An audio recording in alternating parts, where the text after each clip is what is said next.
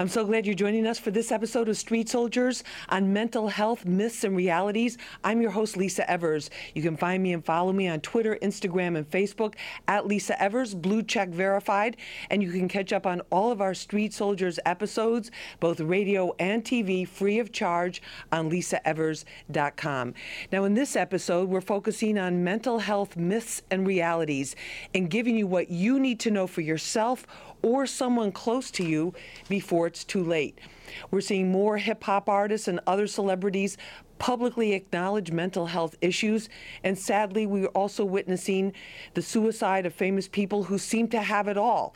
Now, we see people on the streets who are obviously in mental health distress, and we all feel sad or down at different times. That's part of the human experience. But how do we know when it's just a mood or something much more serious that we should pay attention to and get help for? And what can you do if someone close to you is obviously having some kind of issues and you don't know what to do to help them? Let's find out what our panel has to say. Joining me is Everett McCain. He's a retired Port Authority Police Department ESU sergeant. He was a first responder on many mental health crises and other safety crises. His daughter Annalise, who was in college, took her life almost 6 years ago. Now Everett is working to try to educate more people about this crisis that has been growing in recent years. Everett, great to have you with us. And thank you so much for speaking out in memory of your daughter. We really appreciate it. Also with us is Dr. Elisa English. She's a clinical therapist and mental health expert. Dr. Elisa, great to have you with us. Thank you. Also with us is Lawrence Hines. He's a mental health advocate. He sought treatment himself for depression. He's also a branding and marketing consultant. He's out there trying to help other people deal with this in a healthy way. Lawrence, thank you so much for being with us. We appreciate it. Thank you for having me. Thank you. Dr. Elisa, what is mental health? Because we see this term being used now. It's a buzzword almost, like we should be concerned about it. We should be aware of it. What is mental health? Well, it's a set of behaviors and attitude and just overall changes in your mood that can be affected by both organic and non-organic factors that simply just impede on the quality of your life. It affects the quality of your life. And so if you see a change in your eating habits or your sleeping habits, or you're more isolated, or you're alienating yourself from others, there may be a reason to then seek some additional support and help. And Lawrence, you tell us what was going on in your life when you decided to seek some kind of help. So originally I was diagnosed when I was 19 years old. I'm currently now 36. And when I was originally diagnosed, I didn't seek help because I grew up in the church where if you were dealing with depression or suicide, it was demonized. So I didn't talk to anybody about it. So I later moved here to New York, and the suicide ideations became very, very strong. And it was just a point where I said, okay, either I'm going to commit suicide or I'm going to seek help to see what to do. And so what happened? So you sought help. You started thinking about it more, like ending your life or taking your life when. So I found myself a couple times standing on the subway train station platform, and I would actually be rocking, ready to commit suicide, and sometimes I would come to tears on the platform, and I was like, okay, I'm at this point where either I'm going to live or I'm going to die, and if I'm going to live, let me see, forget about the stigma. Seek help and see will it help. And if it doesn't help, then I'll commit suicide. That was my it. You kind of reached that point of where it can't go on like this. Yeah, it can't go on like this. It's either I need some relief or I'm going to do it. And Everett, and we appreciate our condolences to you and your family. Thank you. About your daughter, your beautiful daughter Annalise, she was in college. She was one of these young women who just brings so much joy and seems so happy and doing well in school, and yet this happened to you and to your family and to her. Yes. Was there anything leading up to it that you? Because that's the question people always ask, like, because on the outside, she's there visiting you, she's there, she's with you, she's at school, she's doing well, she's in a sorority,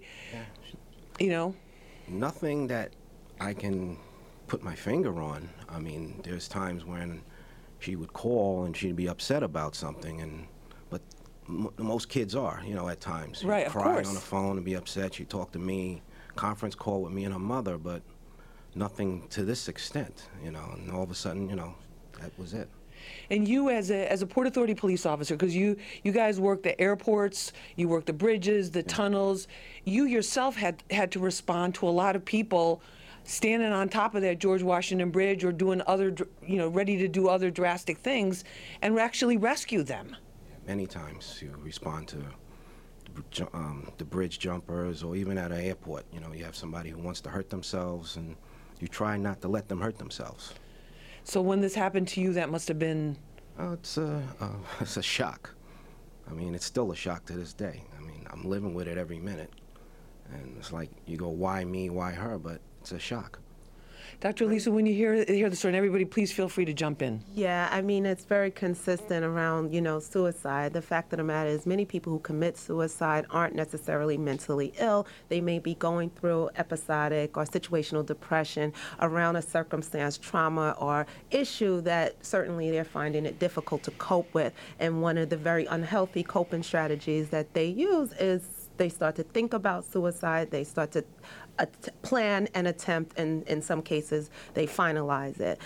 One of the things we've learned from empirical data suggests that many people who are at the point of suicide are often trying to stop, like in the middle of it. Like they're really trying to get the fight and flight in us makes it that we now want to save our life. But, suicide is actually a final solution to a temporary problem, which is very unfortunate. And oftentimes, if people who were thinking about suicide had just made some healthier choices and perhaps connected with support, that situation that in fact thought it was so too heavy to cope with would also come to pass. So I think it's a myth that all people who commit suicide were just depressed. Over a period of time. Lawrence, take us into your mindset back at that time when you're standing on the edge of the subway platform, ready to end it all. What's going through your mind? Are you feeling like there's no way out? Are you feeling trapped? Help us understand that. I was actually feeling all that. It was so much going through my mind at one time. The thoughts of jumping, the thoughts of what people would say about me, the thought about the dreams that I had, were my dreams just dreams? And, I was put on this earth for a reason. But it was just I was at the point where I was like, because when I was at that moment in my life, it's a mental, it's a emotional, it's a physical pain that it's hard to really describe. It's just you want it to stop because your mind is going like literally 50 miles an hour. You're thinking about everything, things from childhood, things that are going on now, things about your loved ones. You feel like I felt like I would be a burden to people that I love to stay around. So it was just like, okay, so do I? Like a hypersensitivity, like? Yeah, it's like literally like a hypersensitivity. It's like the feelings in your body are heightened, your mental thoughts, the flashes. Like literally, I was having flashes of memories and things about what I thought my future should be, and that moment, and then also the religious thoughts that weren't helping. It's like, okay, do I want to die? If I die, I'm going to hell. Do I want to go to hell? I don't really go to hell. So it's like all that going on. Then it's like you just get to a point where you literally feel like you're about to explode mentally. And it's just like, stop. Please stop. And it's like you're talking to your mind saying, stop, just give me a break. Just let me see clarity just for a moment. And it's in that moment where I was just like, okay, I know this is it.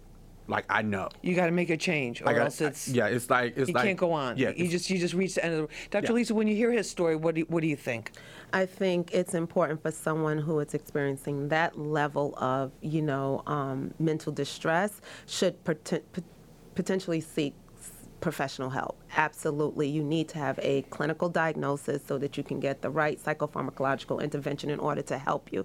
That's another myth that medication is out to kill all of us, right? So psychotropic medication is not like the buzzword or anything. However, it can be very helpful to stabilize that level of mood disorder so that you can live a quality of life, or anyone, and for that matter. So yes, that would require someone to go in to seek help, like you would go if you were suffering from high blood pressure or diabetes. So this myth that people have, and I'm sure you hear it too in your practice, and in the many people in facilities and treatment centers where you work, people think that the medication that's making people worse, or that's driving people to extreme behavior. But you're saying in a lot of cases that can be the thing that keeps them alive and helps them get into a healthier path. Oh, absolutely. I mean, the benefits in many cases outweigh the risks. And so we understand that with all medications. Again, we don't want to single out mental health medication, right, or psychotropic medication, and that there's many medications that we take for all diseases that the benefits must outweigh the risk. But we do know there's certain medications that can heighten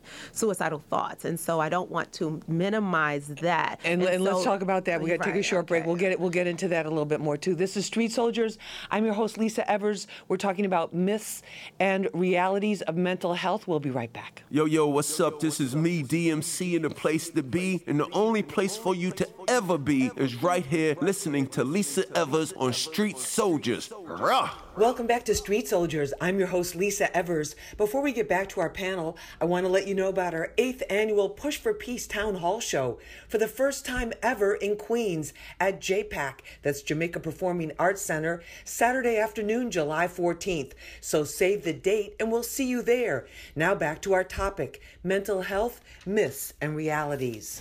Welcome back to Street Soldiers. I'm your host, Lisa Evers. In this episode, we're talking about mental health, the myths, and the realities. Joining me for this conversation, Everett McCain. He's a retired Port Authority Police Department Emergency Service Unit Sergeant, first responder in many crises all around the tri-state area. His daughter Annalise took her life almost 6 years ago. She was a college student, and now he's trying to bring more awareness to this issue. Everett, great to have you with us on the show. Thank you for having me here. Thank you so much. Also with us is Dr. Elisa English. She's a clinical therapist and mental health expert. Dr. Elisa, great to have you with us. And also joining us, Lawrence Hines. He's a mental health advocate, and he sought treatment himself for depression, and he's also a branding and marketing consultant. Lawrence, great to have you with us. Thank you for having me. Thank you so much. Everett, in terms of the drug issue, in terms of these, prescription drugs that are given, was there any involvement with that with your daughter? Well, we found out after she passed. Her mom went to clean out her apartment because she had an apartment, and she found out she was taking medication for depression. We didn't know she was on this medication. It was news to us. She did talk to the doctor that prescribed the medication for her and ask her questions about it. Do you think that, maybe something with the medication could have caused this? And the doctor said no, but that's the answer we'd probably expect. But it was a shock to find out that she was even taking this medication. Dr. Lisa, what about that? Yeah, because you said some medications, right. They say suicide is that's a terrible, terrible consequence. Yeah, and the benefits should outweigh the risk. So if her depressive disorder has gotten her to the point where she really feels like she is unable to cope, what is the solution? So what do? Just sort of pray it away? That is not going to help when you're dealing with that level of depression. She was at the point of no return. She needed help, so she sought help. And one of the interventions was a psychopharmacological intervention. Now, I don't know whether or not she was receiving therapy, how the medication was being managed, and the adherence level. So that all would need to be, So you're saying you can't just give somebody when Right. they're at a state where Lawrence was, where they're in extreme distress, you can't just give them a prescription and then let them come go. see me in 30 days. No, that's or not come how see it me works. in 2 You weeks. should be You have to have monitoring therapy weekly. too. Yes. Lawrence, is that what? Tell us a little bit about what you went through to try to get healthy. Yeah, so when I started, and this is kind of like, just to give you a little bit of clarity on maybe what your daughter was going through, is that when you take a psychotropic drug, it's not like taking Tylenol. It doesn't take away the depression. It will minimize it to help you function better or see that clarity that you seek. But when I started on my journey with it, my first one they gave me, it was more like a sedation. So I was like, okay, well, and the thing about it is my doctor said, well, you have to take this for at least 7 days so we'll know how it interacts. So in that 7 days, I was at home, homebound in a daze, and I was like, no, this is not going to work. Like high or just like No, just like- I was just just- like numb. Just More Just like numb and yeah. just staring at the wall. I would sit in a chair, stare at the wall, go to sleep, wake up, stare at the wall, go to sleep, and that was what I did for 7 days. Wow. There was no quality of life. Yeah, so there's no Right. quality of life. So then I went back. He said, okay, well, now we're going to lower the dosage. So then they lowered the dosage. I didn't sleep as much, but I was still in a daze. But then also in the midst of that, it's still that wanting to be free from it. So it's like, even though I'm taking this antidepressant that's supposed to be helping me, but I'm so tired of being depressed. It's like, And now you're just tired. now you just start, okay, now I got to go through this. Okay, that one didn't work for 7 days. Okay, now I got to go through this. Okay, now that one doesn't work. Then I finally got on the third one that helped, but then they had to okay, well, let's raise the dosage on this one. So Adjust it. so I actually went through 3 antidepressants before I actually found out the one that would help me the way I needed it to help me. Right, and then were you able to function after that? Like you eat, were you working, were you, were Yeah, you able so- to so when I- go so out it's- and do stuff? Yeah, so with that one just it was the first leg of getting better, Right. because along with my antidepressant, I was also going to therapy, which was a major help. So I would tell anybody that if you're taking an antidepressant, therapy along with it will Let's help combine. you Absolutely. so much, because 100%. there are things in therapy that you will find out not just about you, but also because like one thing I was going through therapy and I didn't even realize I was getting better until my therapist said, well, do you realize 30 days, 60 days ago,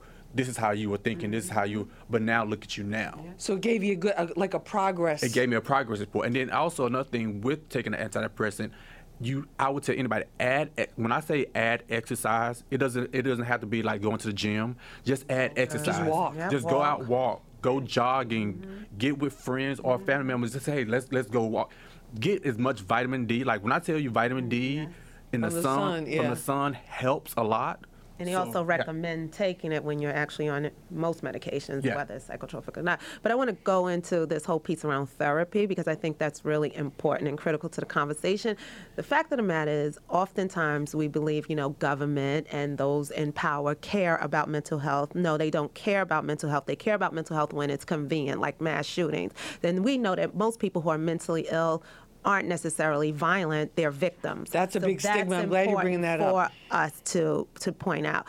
Secondly, the reimbursement rates from both Medicaid, which is the low-income insurance, and those that are related to commercial insurance are so low, they're criminal. And so that being said, it's very difficult for poor people to access quality services. They know about services, but when they go in with a Medicaid card, someone like me, I don't accept that. So you are sort of You got to take whoever you can right. get. You're right. pigeonholed to clinics and facilities and places that accept very low-cost insurance. And usually you're seeing people who are in training or trying to pursue their license and credits and things like that. And you're not necessarily engaging in a quality service Or somebody product. that has experience Or treating it, right?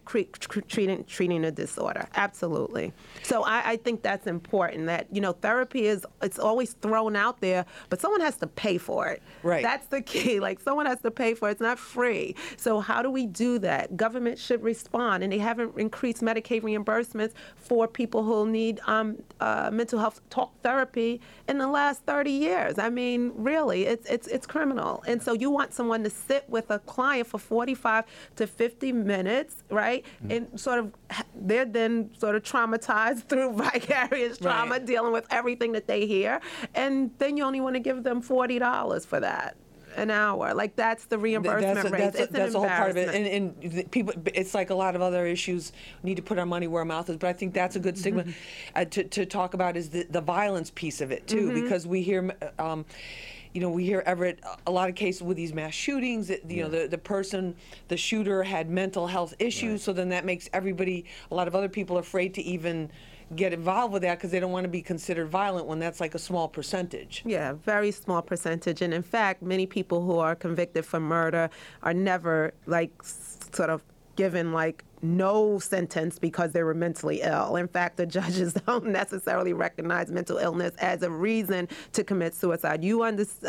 Homicide. Right. You know right from wrong when you're mentally ill. So no, I think it really does mental ill people a disadvantage by sort of stigmatizing them that everyone who is violent is also mentally ill. And yet we see right. what's going on in the streets, Everett. We see the K2 crisis. We see people who have mental health issues, and then they're mixing with drugs and alcohol.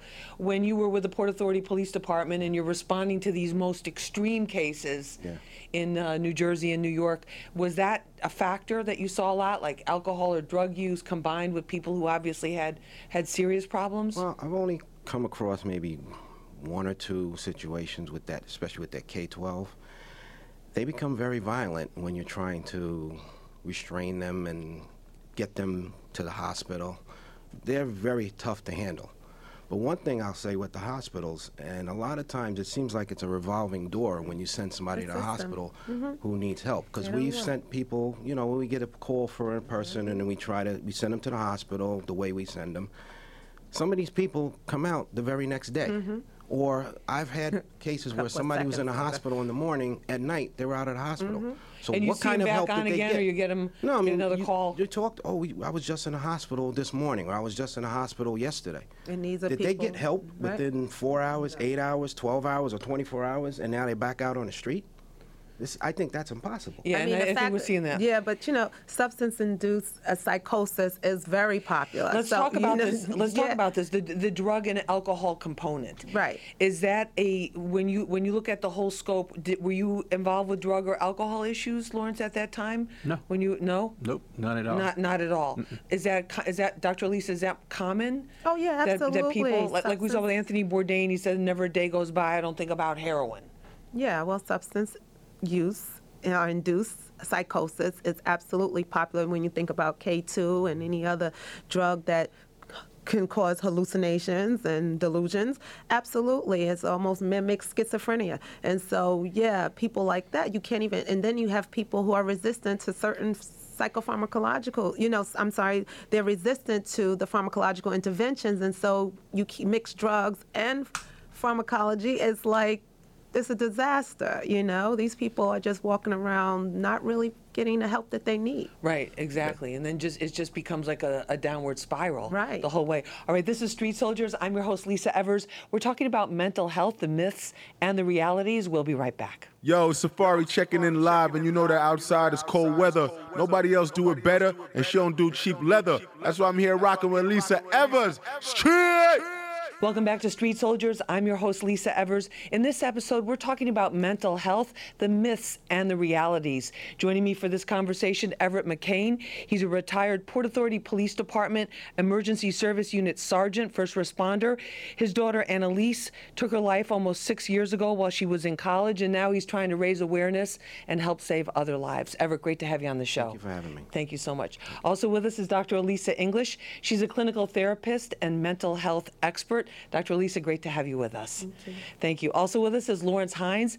He's a mental health advocate. He sought treatment himself for depression, and he's also a branding and marketing consultant. Lawrence, great to have you with us. Thank you for having me. Let's talk about the age group. Is there a certain age group with some mental health diseases where it manifests? Because I've heard this 19, 20 years old, that's a critical point. You said you were 19 or you were... I was 19 Yeah. when my first suicide attempt. Yeah. Right. So is that a normal age, or is it...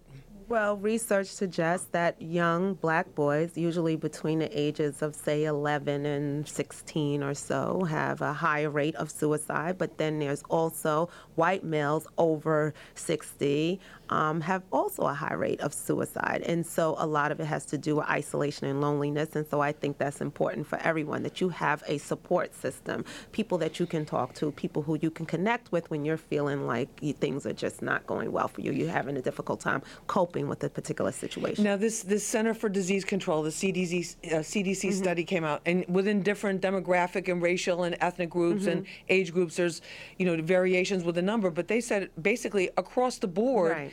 it's been increasing for 30%. for every single group. Why do you think that is, Lawrence? I think honestly, I think that social media has a lot to do with it. I think that. Frankly, the news actually also has a lot to do with that as well, because people don't understand. The more you give your attention and your mind to something, the more influence it has. Even coming from a marketing standpoint, like, people don't really understand when it comes to marketing, a great campaign tells you what you want and tells you what to do subconsciously. And people don't understand it. So when you're constantly looking at, you're constantly on Instagram, you're constantly looking at all this negative feed, like, that actually, you're ingesting that, and that actually can affect your mood. Because there's a study that shows that the longer you stay on social media, it can cause you to become depressed. Mm-hmm. And also you're disassociating from your own, actually living your own life. Yeah, True. yeah, Your own life. True. What do you think, Everett? Have you seen the Netflix show 13 Reasons Why? No. It must never be. seen it. But do you think shows like that, Dr. Lisa, do you think that helps? Do you think that glamorizes it? No, I have a little concern about when we use like media and all these sort of things that like all of a sudden sort of make someone suicidal. Like, I mean, you have people who are really poor, dealing with all sorts of things they have never thought about, killing Right. themselves. So Right. that really has nothing to do with it. I think if you're predisposed, there's also hereditary and genetic factors that play a role in actually suicide completion, because I think all people have thought about it, right? Like when you're depressed and sad, oh God, I don't want to be here anymore. But to complete a suicide is a very difficult thing to do. So that being said, I don't think that it really influences a suicide, but I do think it, media and that kind of thing has an impact on depression. But is there usually a precipitating event, or is there like some Yeah, immediate it's usually crisis a or something? relationship. I can say, based on what I know, it's either some kind of relationship that failed or hasn't worked out for the person, or some kind of I don't want to use the word self-esteem. I think it's loosely. It's used a bit too much, like it's too loosely. But I think, feeling like you're less than for whatever reason, and for some reason you feel like you just don't want to be here because no one wants you, no one likes you, no one wants to connect with you. Yeah. I know it sounds so simple, like, no, it can't be that. Anyone can find a boyfriend or a girlfriend or a lover or whatever. No, it's not that simple. And when you care about people, it's more fundamental. To it. Everett, Yeah. what about that? Well, I mean, I'm not, without going into a lot of details, I know my daughter at times, I said, well, why don't you hang out with your friends? Well, they're not my friends. And I'm like, you have to have friends. When she passed, you should see how many people came out of the woodwork and were so upset that she was gone. I mean, girls from her sorority at her wake and funeral were crying their eyes out. People were so touched by her. I mean, she has a legacy page. And even to sometime this year, someone wrote on a legacy page, there was one person in particular who, she was in an internship that summer, because she died during the summer, who talked about how she really touched her and helped her. So she didn't realize that a lot of people were going to miss her when she did this. And she touched a lot of lives in her short 20 years. So, And was there, now that you look, as you found out more, and please stop me if this is too painful for you, were there boyfriend or relationship issues that she was going through? There was an issue that I think, with a boyfriend that triggered her actions. Boyfriend of a very, very, very short period of time. I mean, you're an ex-police officer, and you're used to taking situations and kind of like putting two and two together and figuring out what really happened. Yeah, but we believe, and I'm in my heart, I know something happened with her and a boyfriend probably the night before. And just drove her to despair. Drove her over the edge, so to speak. Will you guys jump in, please? Just to kind of speak on what you just said about how she has a legacy page and how many people came out. One thing and this is something that I even expressed in therapy years ago, is that I was living in New York and I still felt invisible. I was going to church, I was interacting in church, and I still felt invisible. Because I think it's a thing when you are dealing with depression and people don't really understand, and I'm not saying you, I'm just saying people in general, or don't try to understand, that is what makes you invisible. And then when you go to, because I went to friends, And when I look back at it, people that didn't understand me then, I don't blame them at all. Like, what would they say to you? Like, you go to them and say, I'm really hurting, and like, what did they say to Oh, you? you stronger than this. Yeah, you stronger. Oh, you always laugh and you're jokes. Oh, you'll get over it. Oh, pray about it. Like, you know, it's a passing thing. It's a Yeah. passing thing. Oh, They you know dismiss you that. loved, and it's like, yeah, you say that, but I need you to understand the pain that I'm going through. Don't just tell me I'm stronger than this. Don't just tell me all the positive. I need you to, and when I say understand it, I just sometimes want somebody to say, hey, can I go to therapy with you? To see As a what you're collateral as a support. collateral support. Or even sit down. Like if they couldn't do that, like what would have been helpful? Because help Not to tell- educate our audience right now. Like to say, okay, let's sit down and talk about this, or let's go get dinner, or let's go get lunch, or let's get a cup of coffee, and really and I want to hear what you're just to listen. Would that have helped? To listen and not to tell me how I should feel. Oh, okay. Don't tell me how I should feel. Don't tell me what you think the solution is. Don't tell, if you haven't sat down and did research for yourself, and that's another component of going to therapy, is because when I went to talking to my therapist and talking to friends was totally different, because I felt like my therapist knew or understood somewhat on some level of what I was going through and knew kind of what to say. But my therapist never, ever told me how to feel. Yes. Oh, okay. Yeah. Dr. Lisa, what about this? Because this is a question too people are asking. It's how do you know, because in our culture too, it's like, it's especially, you're going through tough times. It's like, just keep, just stick to it. Don't give up. Keep going. This will pass. This mood will pass. It's like, how should you respond when a friend or a family member comes to you with something like this and says, I'm really down and I can't shake it? That's a good question, because I think most of us are dealing with some kind of stress and trying to understand our triggers and how to cope. And so not everyone has the same level of coping ability or the wherewithal to get through things. Right. I think one of the things is just to support their process and sort of listen to them and encourage that it's okay to seek help. Like if someone came to you and said, I feel chest pains, you wouldn't say, well, let's just come over, let me pump your chest. Right. Let's You just would- open the window and let's get just some fresh get some air, right? fresh air, Right. right? I mean, like with mental illness, it seems like we sort of figure out some other kind of way to work Right. around it. No, it's not that. It's a serious disease, and it should be taken that way. It should be respected, and we should respond accordingly. Like But where we would do you draw? in- But how do you tell between somebody loses their job, or somebody breaks That's up with a trigger. breaks up with a loved one, a death of a close family member, or a Trigger. close friend, our friend murdered, something like Trigger. that happening. So how do you where do you say, okay, these are it's a human response to feel sad after those things happen to you, but where do you kind of draw the line or put up the red flag and go, wait a minute, this has gone too far? Like, how do you know it's gone too far and you need help? That's the my question. individual knows when it's gone too far. Trust me. When you're in tune with yourself and your triggers and your ability to cope, you know when it's at that point where is no return at this point. And so at that point, I don't even think it's important to call a friend. I think it's now, let me go to seek And get some help. get some serious Absolutely. help. Yeah, some serious help. Okay, all right. We're That's gonna take a short break. This is Street Soldiers. I'm your host, Lisa Evers. We're talking about mental health myths and realities. We'll be right back.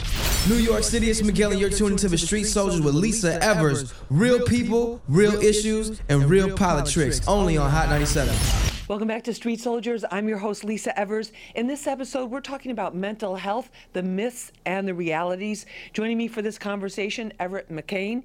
He is a retired Port Authority Police Department Emergency Service Unit Sergeant, a first responder. His daughter, Annalise, took her life about 6 years ago when she was in college, and right now he's trying to save other lives and make people aware of these issues. Everett, great to have you with us. Thank you. Thank you. Also with us is Dr. Elisa English. She's a clinical therapist and mental health expert. Dr. Lisa, great to have you with us. Also joining us, Lawrence Hines. He's a mental health advocate. He sought treatment for his own depression, and he's a branding and marketing consultant too. Lawrence, thank you so much for being with us. Thank you for having me. Let's talk about, we talk about depression. Is depression the most common issue that people are facing? Yes, absolutely. Close to 130 million people have been diagnosed with So depression. that's almost a third of America Yep. has depression. What about anxiety? Is that the same thing? Well, there's 10 reasons why people usually go out on disability. The top 4 are related, mental illness related. So it's anxiety, depression, all those sort of diseases. So how is anxiety different from depression? Anxiety is like, I don't want to get on a plane, or you're nervous about doing something, or... Right. I mean, social anxiety around, bridges and tunnels and people. I mean, all sorts of anxiety. And panic attacks are very much there. They're so severe in some cases that people are unable to even step outside. Wow. So, yeah, it can be really debilitating, and so many people go out on disability simply because of anxiety. What about I want to come back to the use of drugs and socially acceptable use of drugs and alcohol in our society. You have, a lot of drinking. Is there a correlation between drinking and this and depression? Well, drinking can be a downer, right? Right. Some marijuana can be a downer. Yeah, well, I mean, if you're already predisposed, yeah, it can probably enhance it. Yeah, and we really don't know what people are getting out here on the streets anymore in terms of drugs. Exactly. And so if you mix that with opiate use and that kind of thing, yeah, you can have substance-induced psychosis. Right. And then Lawrence, in terms of your progress, in terms of your health, your journey to be, as healthy as possible and pursue your career in branding and marketing and everything, how did you stop therapy at a certain point? Do you go back periodically? Or No. Tell us what continued to happen. So this is so I have I forgot so mine is it's with me for life. Right. Basically. So I go to therapy every week. I do take an antidepressant, but I am currently along with my psychiatrist and my therapist, trying to find a way to, if it's possible for me to come off my antidepressant, to go holistic, because I'm all about being holistic. So, but again, that's along with conversations with my therapist and my psychiatrist. So along with my antidepressant, I also have increased my exercise. I've even changed some of the foods I eat. Yes. Like your food, some people don't understand, like some of the foods you eat can minimize the feelings of depression. Some can increase it. Like, what did you change in your diet? Because you look very healthy and glowing here. Thank you. One thing I honestly did is I honestly increased my my vegetable intake and also water. Like those, when I say increased it, I was like, I make sure, like, look, 8 glasses minimum a day. Before I have anything else, until I drink my 8 glasses, I can't have any juice, I can't have anything else. So that's the number one thing. Vegetable, like my fruit, I try to get as fresh fruit, and like bananas actually help a lot.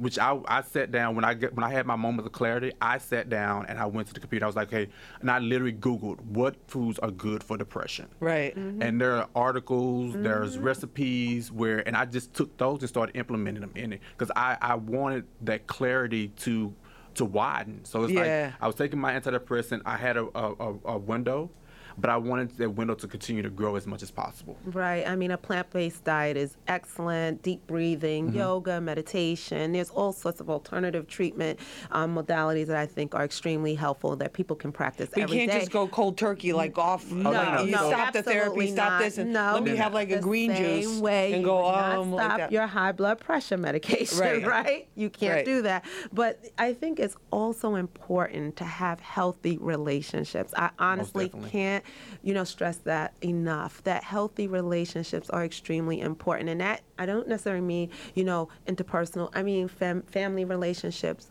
colleagues, peers. I mean, that's so important because it's usually a trigger. I'm telling you, a relationship, some kind of failed situation is a trigger for something that someone has already been predisposed to. Yeah, and then Everett, when you you've been involved with a community of parents who've gone through the similar loss as you, and also that you're seeing this issue. What are you seeing now? Are you seeing more awareness? Are you seeing more people trying to prevent this? Tell us about that. Well, I mean, I think you're seeing more right now because you have the celebrity aspect going on. Right. Raising awareness, which is good. In general, a lot of times people don't want to talk about this stuff. They kind of want to, I don't know, walk around with blinders on like the problems don't really exist. Right. But from you, we've talked, and you know, I participate with the walks every year to raise awareness, raise money, and For suicide prevention. suicide. Every year I do it now. For the last, 3-4 years I've been doing this. And the federal budget hasn't changed for suicide prevention in the last 30 years. Not that I'm just harping on what the government should do to help. Again, it's like respond listen, to the we crisis, can only do but right. I mean, we can only do so much as a Right. show and a program is to just to raise awareness. But let's just look for a minute at the case with Anthony Bourdain, because here's somebody you talk about relationships. He had a girlfriend. He had a close friend that he worked with, who was with him the night before, traveling with him, the French chef. He had a great career. He had a lot of adulation. He had a lot of people around him. He was in a very people-oriented business, and yet he apparently took his own life. So how does that? There seemed to be a lot of intact relationships there. Had a daughter too. Does that? do you know that they were intact? Well, I mean, okay, I see what you're saying. Yeah. It's Right. like so. Robin Williams, I mean, we learned that his marriage was not intact. In Right. fact, he was in the house dead for hours before she even noticed that he wasn't in the room with her. So I mean, 12 hours passed, you didn't notice. So you're that saying you can't judge by looking on the outside, Right. At all. And people really have a high tolerance for toxic relationships also, for whatever reason. And then also, even if everything you stated is factual, again, when you're going through it, you can still feel alone. Like you can have everything and still feel invisible, and you can still feel alone, because even in my moments, even though I live in New York, I have a great support system from the South where I talk to my best friends sometimes every day. It doesn't go a week that I only talk to them at least 4 times a week. So, even having that support, and they know everything about me, Right. I still felt invisible, even though I had support coming from the church that I now go to. Because you're not seeing clearly and you're not Right. feeling clearly, right? Because you don't feel like people understand. Because when you do talk about it, or you do, because the thing about it is, like, when I was at one of my lowest moments, it took a lot for me to come to somebody and talk to them about it. But if I started the pain. about Right. about depression, about and then when I would start that conversation, and then for them to immediately tell me how I should feel, I immediately shut back off then, because I'm like, you don't understand. This is not like a headache. And I would tell anybody, if you have not gone through depression that has lasted, years. Wow. Like the mental strain that you have, because like with me, the mental battle that I would go to sleep with it, I would wake up with it. I would go to sleep with it, I would wake up with it. Sometimes I would wake up in the morning, it would take me literally 2 hours just to get out of bed to try to face my day. Wow. And so for you to try to tell me how I should feel, or you don't feel like that, or you're a believer, so believers shouldn't. It's like, no. So the best thing though is for friends and family members. Are you saying to just listen without judgment? Listen without judgment, definitely. That is the number one. And if somebody And not says, say like, oh, well, look, you know what, Lawrence, you got everything going on for you. This is great. You don't have any reason to be sad. That. I mean, that's a common response that people have. yeah. Right? But see, the thing about it is what you don't understand as well. That's You can still externals. have all that, but on the inside, there's a chemical imbalance. That's right. And the chemical imbalance is a That's thing the- that you can have the world, but Right. if that chemical Organic imbalance is factors. off, Yep. Yeah. The organic factors there. You can't And so change that. so just to listen to what people to listen to them. Yeah. And then as you would be as a person who's going through it would be talking, maybe then they start to realize, okay, this is pretty serious. This is like they can see themselves and understand. What do you think about that, Everett? Well, just what he was saying about the, you don't know. People say you have everything going for you. Like, I have to go back to my daughter. I mean, she had finished her 3rd year of college. She was going into her senior year in college. She did an internship. She was getting ready to graduate. And she's gone. I mean, you could say, wow, she had everything going for her. But obviously, in her mind, she didn't. Yeah. And, I mean, she would have graduated because they actually graduated her posthumously the following May. Wow. I mean, she was ready. She was there. But obviously, in her mind, she wasn't. There was something going on that made her not feel like she needed to be here anymore. Exactly. Well, hopefully we can, in her memory, spread some awareness about this, and other people will get help that they need before it's too late. I want to thank all of you for being with us for this episode of Street Soldiers. Everett McCain, Dr. Elisa English, thank you so much for being with us. Lawrence Hines, thanks so much for being with us. Remember, use your mind. It's your best weapon. I hope it's your only weapon. I'm Lisa Evers. Let's push for peace. If you or a loved one are having a mental health crisis, you can get free help in New York City by calling 888-NYC-WELL. That's 888-NYC-WELL. And for New York and the entire United States, the Suicide Prevention Hotline is 1-800-273-8255. That's 1-800-273-8255. 1-800-273-TALK. 24 hours a day, 7 days a week.